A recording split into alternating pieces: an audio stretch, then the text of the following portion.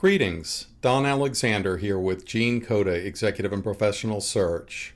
If you haven't yet had the opportunity to subscribe to our YouTube channel, please go ahead and do so now.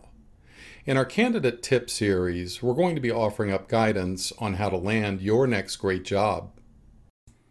In our 7th episode, we'll be discussing employment myths and realities. Question: what is one of the biggest search criteria on the minds of employees and job seekers? Answer: stability. In recent decades, stability was thought to be found in an employer.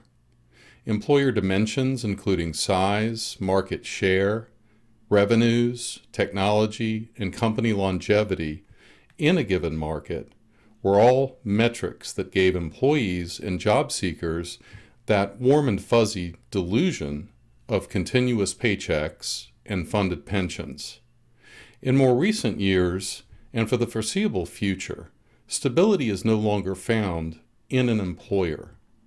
While it's true that an employer can and should add to an employee's skill sets, which help drive employability, stability is increasingly found in one's network and skill set.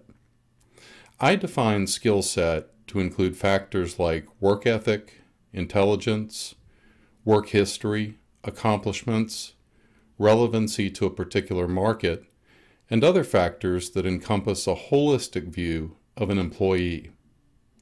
In stability of employment, today's primary determinant is employability, and employability, simply put, is the ability to quickly be hired by alternate employers or become self-employed. When considering present employment and whether to switch employers, many people I speak with contemplate company stability in terms of whether a company will be sold or merged. This is fair since mergers and acquisitions often happen with great frequency for successful companies.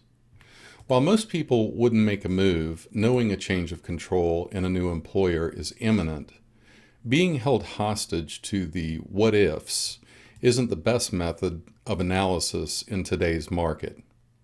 The correct question is, what does my resume look like when my company is sold in year 1, year 2, and so forth?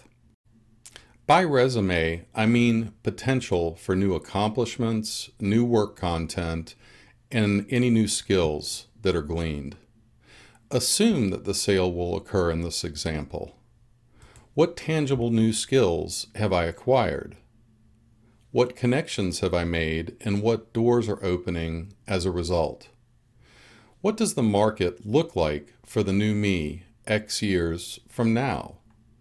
Then compare answers to these questions to your existing resume forecast X years from now at your present employer. Present value analysis is used in the valuation of financials. Let's use it to consider our career paths as well. Many entrepreneurs know that if they're successful, they actually work themselves out of a job.